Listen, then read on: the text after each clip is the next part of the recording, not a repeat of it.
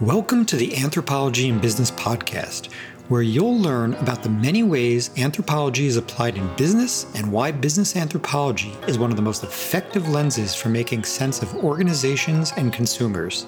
Through conversations with leading anthropologists working in advertising, marketing, consumer behavior, organizational culture, user experience, and many other roles, you'll learn firsthand what it means to do business anthropology and how the work differs from academic anthropology. We'll discuss issues like the pace and depth of research in business, our visibility and influence as practitioners, and what we can do to build our brand. We will also focus on the value and impact of our research in business so that we can help business leaders understand why they should be hiring anthropologists. I'm your host, Matt Artz, a business anthropologist specializing in design anthropology and working at the intersection of product management, user experience, and business strategy. Let's get started. Hi, everyone. Welcome back. I'm Matt Artz of the Anthropology in Business podcast. I'm here today with Laura Korkulinen, an innovation consultant based out of Lisbon, founder of Give a Shit, which she started 13 years ago, also the curator of Impulse Sessions for Ironhack, and a researcher and PhD candidate at IADE Creative University in Lisbon. So Laura, thanks for coming on. Appreciate you taking the time. Would you mind telling us how you got interested in anthropology? Thank you, Matt, for inviting me to share my story. And I'm pleased to be here and happy to share my story to inspire people listening this. And I hope many more anthropologists get into the business field and applied field. So I was a student of anthropology in Ljubljana University. What was awesome that I believe it was in second year, I was having an applied anthropology classes already in my bachelor studies. So that was something that kind of raised my curiosity right away. And so I was like, wow, we can do something with this. So I would say it comes from personal and professional passion that as a student, I was like really passionate about being in the field, studying with community and so on. But then there was this personal passion on hands-on practice because I was learning so much things and researching as a student, but later on starting to understand, so what I do with this information. So my question to professors would always be, so what do we do with this? So kind of started, I would say, like exploratory, curious journey of a young student, which was from the beginning on understanding importance and precious information as useful for many out there. And there my engagement started. And yes. Oh, I was just going to ask, why do you think you had those applied classes? Like, was there one particular professor who was interested in that? I mean, it's pretty unusual to have that at that level. That's true. And I was lucky enough to study at University in Ljubljana, where Dan Podjet, I believe many of who are following applied anthropology know him, was my professor.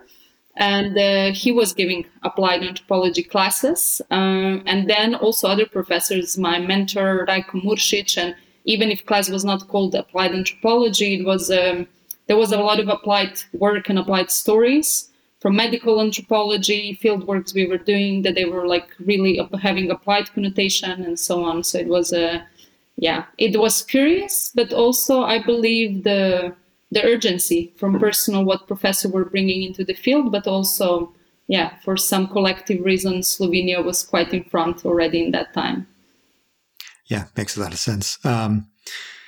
You had this opportunity that many people didn't, but there's obviously many ways that you can practice. Historically, practicing may have still been less focused on business and innovation. And so, again, what kind of helped you get into that particular space? So, I need to go one step back from the conversation we had and jump into what you said from there, from a student life, because it started there. So I believe it was in my third years. In that time, it was like a master degree integrated, like in the bachelor or like 5-year study. And in that third year, my seminar was researching one abandoned area in the city where I come from in Slovenia. And I was really like studying the folklore and the memory of that place and understanding what was there before and like doing ethnography in the field.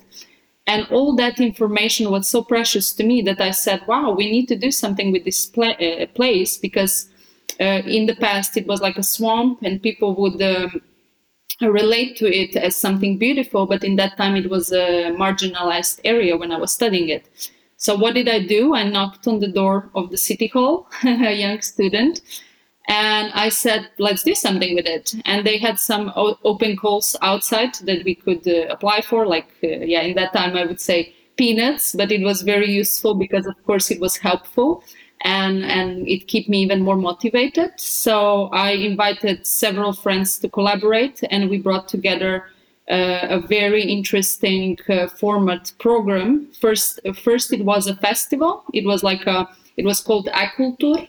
It's academic culture and nature. So connecting the academic knowledge with the cultural needs, bringing together the artivism, art and activism side, and also nature correspondence. So that was in 2008. And 1 year later, from this research, I was, from this study, from this abandoned area in the town, I was creating like an acupuncture points in the city, which should be activated for the program, for the well-being of the citizens, to bring further like a well-being, the engagement, and so on, integration. So in that time, that was the second project in 2009. It was called Žabnjak, Spatial Textbook.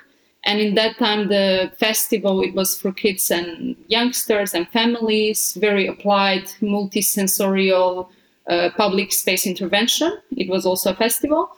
And what was awesome, it was really an interdisciplinary work, because I was collaborating with architects, designers, engineers. There were farmers from that area. So like everyone who was contributing to this, leveraging the importance of natural ecosystem in the area, the ecology, it was invited to be part of it. And we were also awarded a sustainability award in that time. So why I'm going back like from this study approach to collaboration with the city hall and different stakeholders, it's because in that time I didn't understand that was a business anthropology. But if I go back now, it was the first time when I was raising funds, getting sponsorships, organizing, project managing a project, collaborating with many people. So yeah, that was the first moment and momentum of a turning point when I understood what is applied anthropology. And that's also useful for business, because people were ready to give us some funds to create that kind of program. But everything came from a study-based program. So that was the first step. And then I can continue to how it evolved. In 2011, I went to study to Barcelona. I did Erasmus there. 2009 and 2010, after that festival. And I was, by my surprise, and I believe surprise of many, attracted to study public toilets. And that was also with one, I would say, very bizarre situation. And as anthropologists, I wouldn't say it's so bizarre for us, but for many others, it's like, what are you speaking about? So urination of streets really brought me to the point that I started to be very annoyed about it, because I was living in Raval, in city center. And I was like, I should do a seminar around it. So I proposed it to do it as a school project at university, and said, why you would study something like that? So they actually refused it. So it was not a project at the faculty. But it was a moment when when I named it first time, I said, I need to give a shit about it. This is like, even like a joke, but it was like, people are not speaking about this. This a bit looks, excuse my expression as an anthropologist, but in that time I would say barbarian. I was like, why people are peeing under my window? I don't get it. But from the long story short brought me to found later on Project Give a Shit, which actually became a consulting agency. And speaking to people out there, I believe we are already curious because we are researchers, but allow your curiosity to really be open to the level to be surprised where may magic come true and where may business opportunities come true. Because the truth is, our research has a lot of knowledge and information for needs of people, needs of environment, community, and so on. but there is also business potentials in our information. So it's not only looking what business needs, it's what we are discovering that business should do. So my approach was more from that side. So this was the beginning of the journey. And there is a lot more what's happening right now. So thanks for sharing that. Just to go back briefly, I find it interesting that you were organizing, large scale events in terms of like the festival, because while we certainly develop project management skills when conducting, research in the field, the leap from that to organizing large scale events is still not, completely, a linear path maybe, right? The skills are there to do it, but it's not like we're being trained in organizing any of that. So were you always involved in organizing, or did you just have the desire to do this? What was the catalyst there? I think the main catalyst for me is always passion and purpose. So I was not trained in project management or knowing what to do with that scale of events at the beginning. But it came really as like imagining it first and just going with it, with the flow. So of course it brought a lot of pains on the way, because it's not only sleepless night. I almost, even if I was young in that time, I didn't know what it means burnout, but I was working on no budget all days for probably 13 to 14 months to bring that two projects together. But what I learned, that asking and sharing and collaborating is the only way to do it. So my learning was more, my catalyzer was like, okay, I'm in need of help, so I will ask for help. So I would say, also lucky in one side that I had amazing friends who would jump in and who would also interested in the topic of ecology and bridging the gaps between scientific knowledge with applied results and so on. So that was kind of natural flow. It was not something I was trained in. And I think a lot of times we don't assume positions or work because we think we should know how to do it and we should know how things should be. But the emergent theory, it's like what we can learn on the way is what's going to emerge. So kind of learning with information, with people. And of course, I can confess, I did get some. I even remember like a small book of project management. I think it's from Harvard Business or something. But I honestly never get to read it totally. I was just like, what I should be doing. Oh, I'm doing it, kind of. And so it's like ongoing work in progress and learning in progress. And so what did that experience teach you? Aside from, we already mentioned project management, but you also mentioned there was, you needed to ask, right? And you needed to raise funds. So what were the big takeaways after you did that? I would say, like, first starting from like this personal position and not so much from work, like from hands on place. It's truly protecting the knowledge we have, because in that time I was very knowledgeable about the topic and about the area, and I was also learning with architects on the infrastructural side outside of my research and ethnography results. But I never understood that information should be protected, because I'm really about open sourcing and sharing and bringing information forward for betterment of the world. But what happened that information was later on used not in the way I was expected by municipality, and I was never acknowledged for that. And it's not only my personal, I would say, ego journey, like some would think. It's truly about bringing information which is having a scientific, having scientific results which were collected together with people. They need to be acknowledged as such.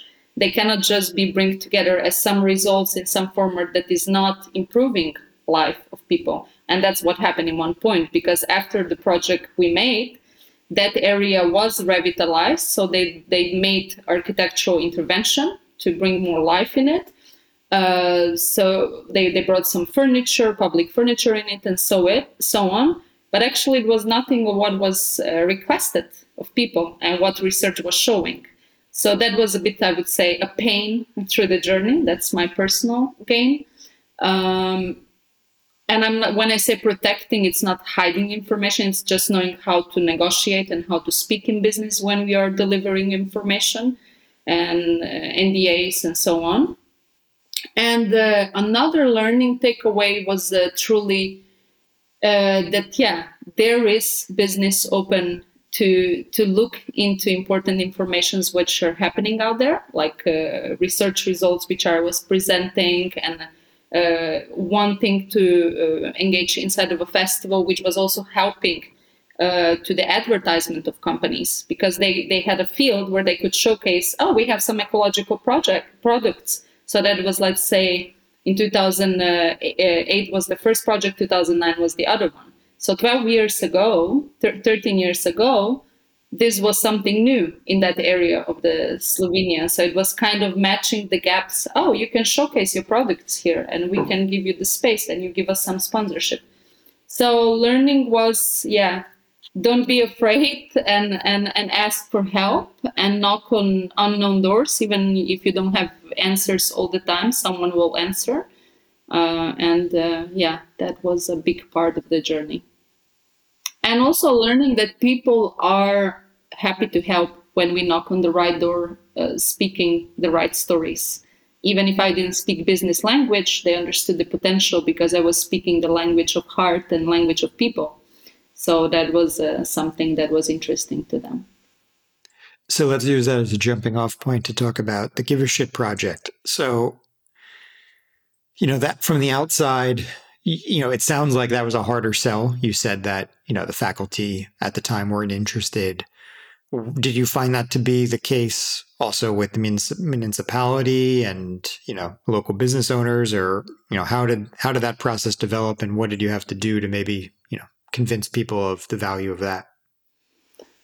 Yeah, great question, Matt, because I think it's not a coincidence that this name is kind of striking everyone at first. So giving a shit had its own, give a shit and giving a shit had its own journey on the way of my career. Because yes, first time I knocked onto the company door, I remember it was, I think, in 2013 of Roca. In Lisbon. Roca, it's a global bathroom space company, and they have very luxury products and objects, and they are developing quite innovative products and projects. And when I knocked in their door talking about give a shit, they were like you could see in their faces that it was a bit uncomfortable. So for me, it was first time that I understood, wow, this is maybe not so easy as I thought, or like maybe it is awkward. Even at the beginning, of course, the intention of the project itself, it came from this rebellion side, speaking up about taboos and speaking out what needs to be done, the shit that we really need to take care of and we are not looking at, to the level that I understood that, yeah, for companies, it was not something easy to acknowledge at first, until the phone call that I had from one company who said, we really want to work with you, but we cannot give a shit there. So that was a point that was painful, and also brought a lot of question to me, how I should position myself on the market, who I am, what I'm bringing forward as a consultant, but as a founder of a Give a Shit. Until the point that I understood that my passion and my quality of work is not compromised behind the name of Give a Shit. It's actually stronger. Why? Because Give a Shit happened and started, as I said, in Barcelona, based on research results that they were lack of public toilets in public spaces around the world in bigger cities. And it started from this perspective of privatization of public space, looking into infrastructure of the city, and so on and so on. Accessibility, safety, until the point that it started to really understand, when I start to understand personally that we are speaking of huge environmental questions. Water, water consumption. We flush down the drain in Europe, in most of Western flushing system of toilets, between 3 to 7 liters of drinkable purified water, which is transported from very far. So it has distribution costs, wastewater treatment costs, a lot of energy consumptions also related to it. On the other side, human excrements have huge potential for reusage and so on. So what I understood, that when I founded that project, I said, no, this is serious. This is not a joke. We are not just hippies talking shit. We are like, I was alone at the beginning, and then start to collaborate with many enthusiasts, artists, engineers, architects, and so on along the way, designers especially. And I started to understand, no, we are serious people, but we take things seriously. Because of this, we speak that we need to give a shit. And so this taboo part came to the level that companies, when I start to approach from more business perspective, when I was not fearing my own name and connotation behind it, when I brought research results further, when I brought numbers further, when I brought needs of people further, when I brought needs of environment further, they start to take me seriously. And I said, they didn't mention give a shit, but they start to understand that the give a shit has a true principles, values, which are contributing not just to environment, but possibly also to their business. And in a larger scale, just to resume it, in this moment, after many years working on toilet and water topic, I really understand that it's about this, that give a shit is truly about this systemic vision of ecosystem that we live in, and that we cannot separate toilets and water from all the system that we live in. So in this moment, we are doing many different things, from educational, not just campaigns, but also curating different sessions, integrating different stakeholders, and facilitating workshops we can really, which are contributing to engagement and innovation solutions on the field. So you talked a little bit there about how, at first the name seemed to hold you back, but once you came loaded with, more statistics and sort of, backing as to why this is important, people listened. But I'm curious to know, given it's more of a taboo topic, what do you think was really convincing people? Was it the ecological aspect? Was it the financial aspect? I mean, I appreciate that it probably varies from place to place, and maybe it's a little bit of everything. But is there one takeaway from that that you think really stands out that helped you sell it?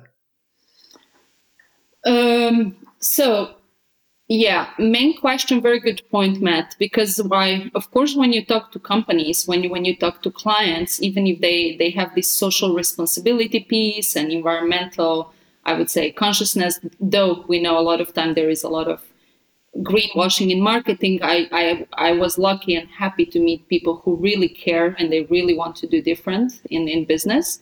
So the driver of responsibility environment was always strong, and that was how we entered, and that was how we established engagement and first projects. So it was through this, and it was through, I would say, more like social campaigns and environmental campaigns, which were giving us some initial funds, project funds, to do certain events.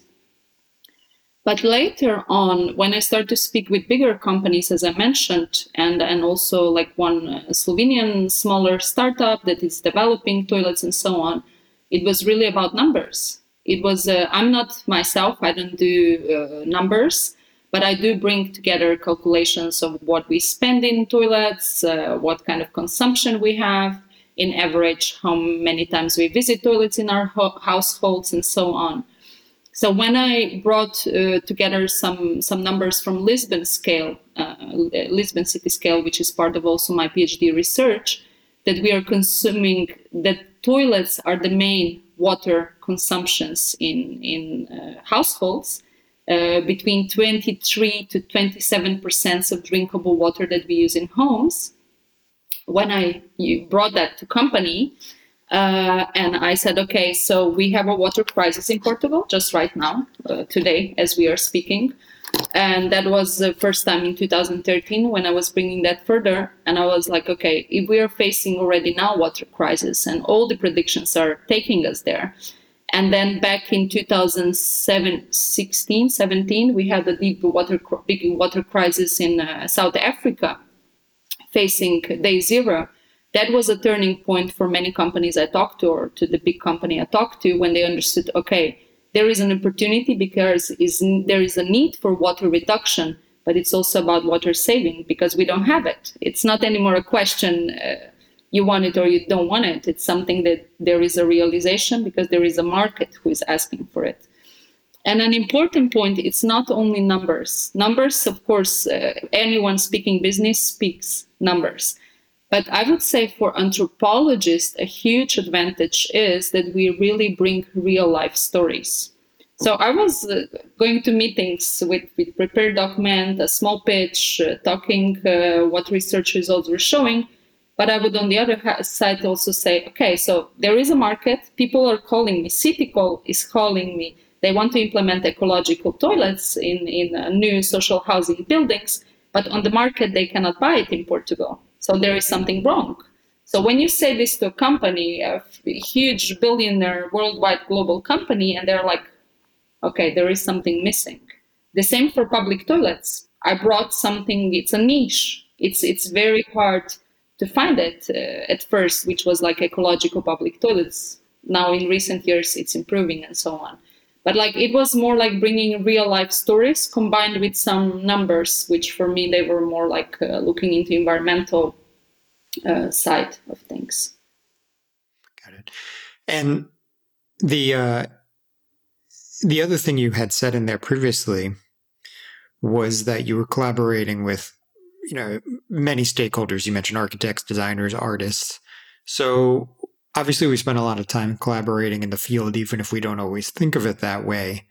But we, in our training also don't often, I guess many people don't necessarily collaborate with those kind of stakeholders in the design space. And so what did you learn from working around, those people trained in those skills, and how does that relate to what you're doing today? Because I know you frame out what you're doing as design anthropology, and you're in the innovation space. So was that a catalyst to sort of inform you of the value of design, or were you already thinking about design? Okay, very interesting. Why? Because I love, Matt, thank you for giving space for these conversations, because a lot of times I would say we look for the information outside. So design anthropology, what is it? Let me read about it. So what is environmental advocacy? Let me read about it. My journey, and I believe of many, when you really are driven by your passion, it's truly discovering what makes sense. So when I was collaborating with people, it was not so much I need to collaborate with designers. It was automatically how the language and conversation went. So, for example, I would give a presentation on toilets in one public space, in Lisbon, in several like galleries, open spaces, discussions, and mostly who would approach me to talk with, they were designers. So it was, I would say, kind of a magnetic field between the information and the career opportunity. So in that time, if I go back to the two projects I was explaining shortly at the beginning, I was collaborating with one architect and one designer because they were my friends. But also it's not only my friends. In that time, the language, how we spoke and understood information, it was just kind of obvious it came together. So in design anthropology, when I started to speak and understood, okay, there is like all these amazing humans out there doing design anthropology, I understood, wow, in 2008, 2007, when I started the first part of the research in Slovenia, in Murska Sobota, I did combine design anthropology.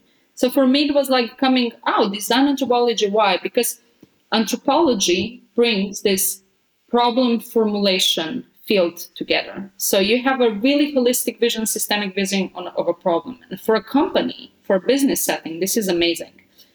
On the other side, why it's amazing? Because you give them pain points, not just this is a pain point. You give them this holistic, they call it in design, customer user journey pain point from the research.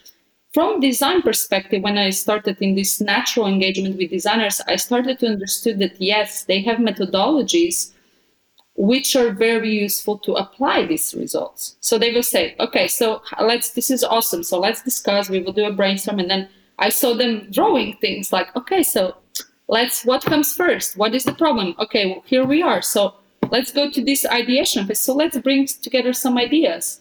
So I kind of, in the conversations, I also started to understand the operating mindset of design. But jumping between the personal and professional, because I believe they are never separated.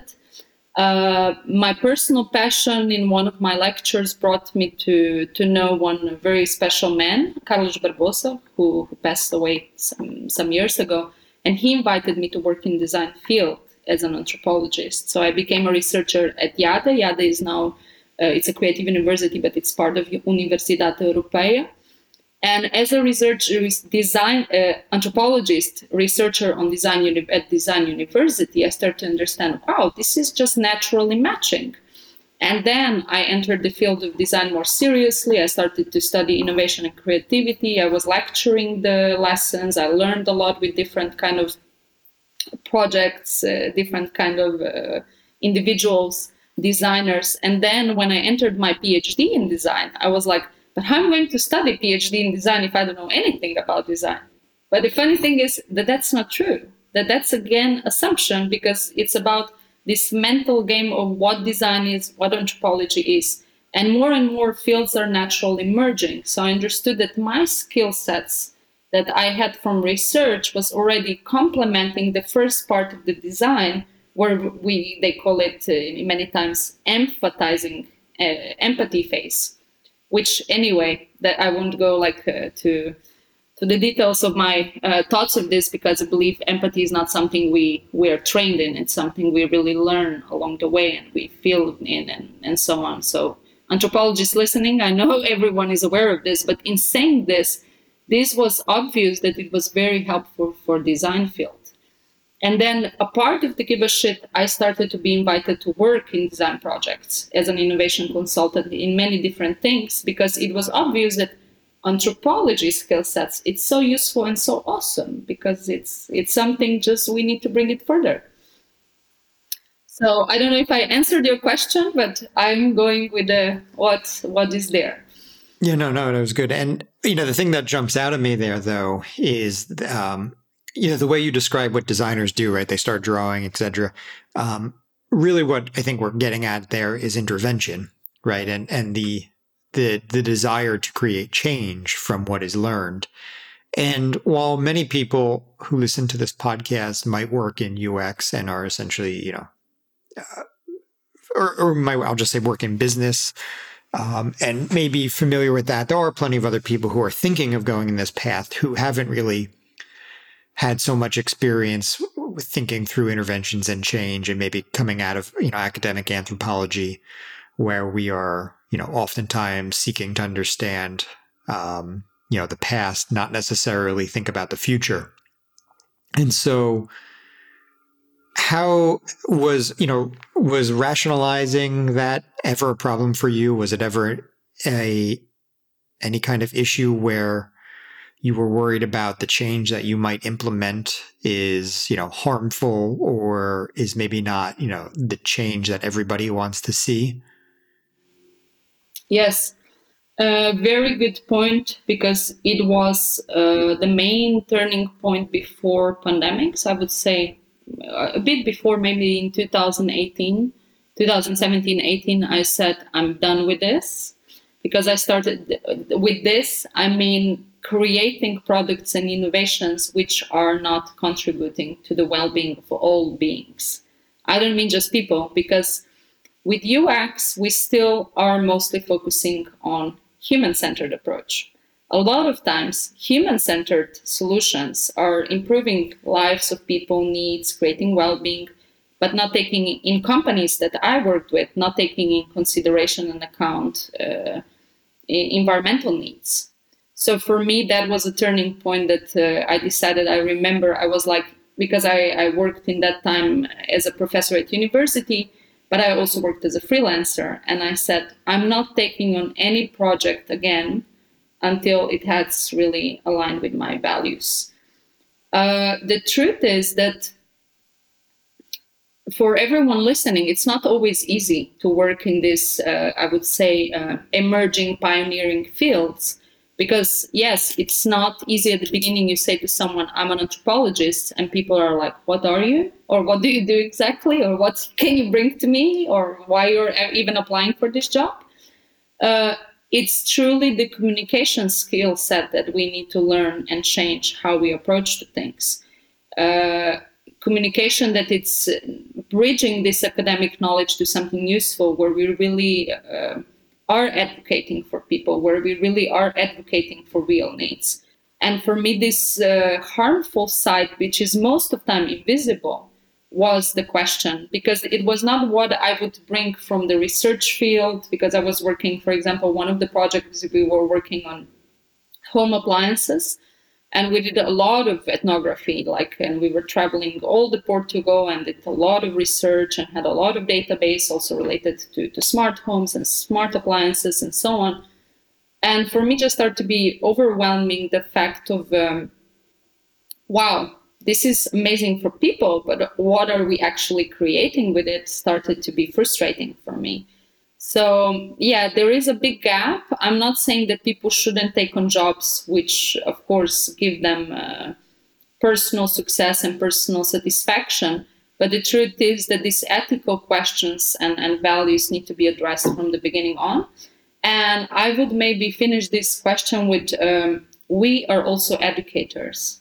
Anthropologists, in one side, we are fearing not having jobs. On the other side, I promise from all the collaboration I had, the most of the brilliant minds, they really have this open mindset, anthropological mindset, anthropologists. Not only, of course, I don't want to go to narrow down, but, and then we fear it that we don't have jobs. And I know it's difficult because I was also convener of Applied Anthropology Network for more than 3 years in Europe, and we were working towards increasing employment for anthropologists and so on. But the answer, what I learned in all this journey, is that we need to educate people of the importance we bring to the field. We need to give the information that is right to the people. As you said, past is very important to understand. It's not only looking into the past, but bridging the past with the moment of now, predicting the future. Of course, we cannot predict it, but we need to learn with the past. And this is important. We communicate in the right way. It's not something frozen in time. It's something that it's transmitting through time. And it's very beneficial for business to also not fail, because 99% of innovation is still failing. So we need to do something with it. And we have all the skill sets to do this. Yeah, well said. And so maybe to tie that to one of your other initiatives, so you're running these impulse sessions, which is helping to kind of raise awareness and spread the word, you can maybe say. So what are you trying to do with that exactly? And how do you see that fitting into this sort of larger, mission of advocacy? Very important part, I would say, as you, Matt, are doing also, because what we are doing here, it's a bit similar to what I'm trying to do with these impulse sessions. So impulse sessions were initiated by me together with Ironhack. When I was collaborating with Ironhack, I gave some classes. They are web development and UX research, UX and UI global school. And I said, it's not enough to work with human-centered approach. Let's do something on design by nature. Let's do something about the life-centered approach to design. And they agreed. So with these sessions, I'm actually inviting beautiful minds, brilliant projects, individuals, companies, startups, enthusiasts who are having successful stories, personal and from professional career, and who are mainly basing their work on life-centered approach.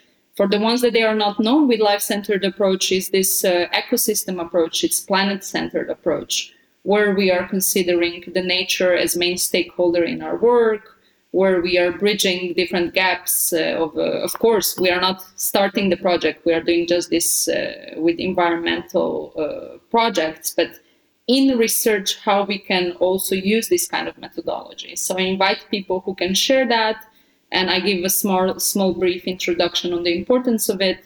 But yeah, normally it's like a very easy conversations. And what is the most beautiful result by now? We had 2 sessions because we just started it this year. That students or like also experienced senior designers and so on who are changing the field into UX. It's very interesting because people are really showing a lot of enthusiasm to bridge this and to pass the future research practice into something more inclusive towards also natural ecosystem. And that was, it's beautiful. And let's see, it's a work in progress. Yeah, sounds great. And I'll link, send me a link and I'll include that for anything that I can link to, whether it's past events or just some landing page. But if everybody wanted to find you and learn more about your work, where should they look you up? Okay, I would say LinkedIn. It's always the most useful because it's personal, and I'm really all about personal touch.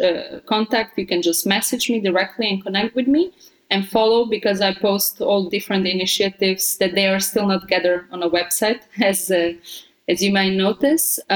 So then we have a Give a Shit, giveashitnow.org. It's our website from Give a Shit, where it's like, I would say, quite generic work that we are showing there. We have a lot more going on, but it's not updated. And then we have social media from Give a Shit on Instagram and Facebook. And we are soon going to search for one social media manager. So if someone is listening out there and wants to join the team, you can reach out to me. And that I would see that these are the main initiatives. I can also reveal something that it's still brewing in the pot, okay, but it's coming out very soon. I was challenged with one beautiful new project that I'm actually leading part of sustainability and regeneration on spatial innovation. So it's a department that we are developing, which is going to work on spatial and territorial innovation together with sustainability. So soon the website is going to be out. I cannot say more than that, but on my LinkedIn, you're going to be able to see all of that. Feel free to get in touch. And thank you, Matt. Thank you very much. Great. Thanks for coming on, Laura. Appreciate you sharing all that. And I'll be looking for more information on the project. Sounds good. Awesome. Thank you, everyone, and good luck with your projects. And I'm happy to jump on a call or whatever if anyone finds my skills useful. Thank you. Thank you for listening to the Anthropology in Business podcast. To learn everything you need to break into business anthropology and why business anthropology is one of the best lenses for contributing to business success, visit my website at mattarts.me, where I cover many topics related to business anthropology and beyond. There you will find all the podcast episodes, blogs, and news. Please like, share, and subscribe. See you next time.